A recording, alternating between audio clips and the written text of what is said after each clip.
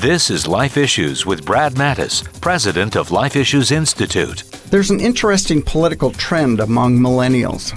In the past, they've supported the Democrat Party. A recent Reuters Ipsos poll of 16,000 millennials showed a substantial erosion of that support over the last 2 years. One of the areas of concern is the economy, and increasingly they believe Republicans have a better handle on things. But I believe the abortion issue also plays a role. Millennials are more pro-life than their parents. Plus, as they grow older, get married, and have children, they may be seeing things in a different light.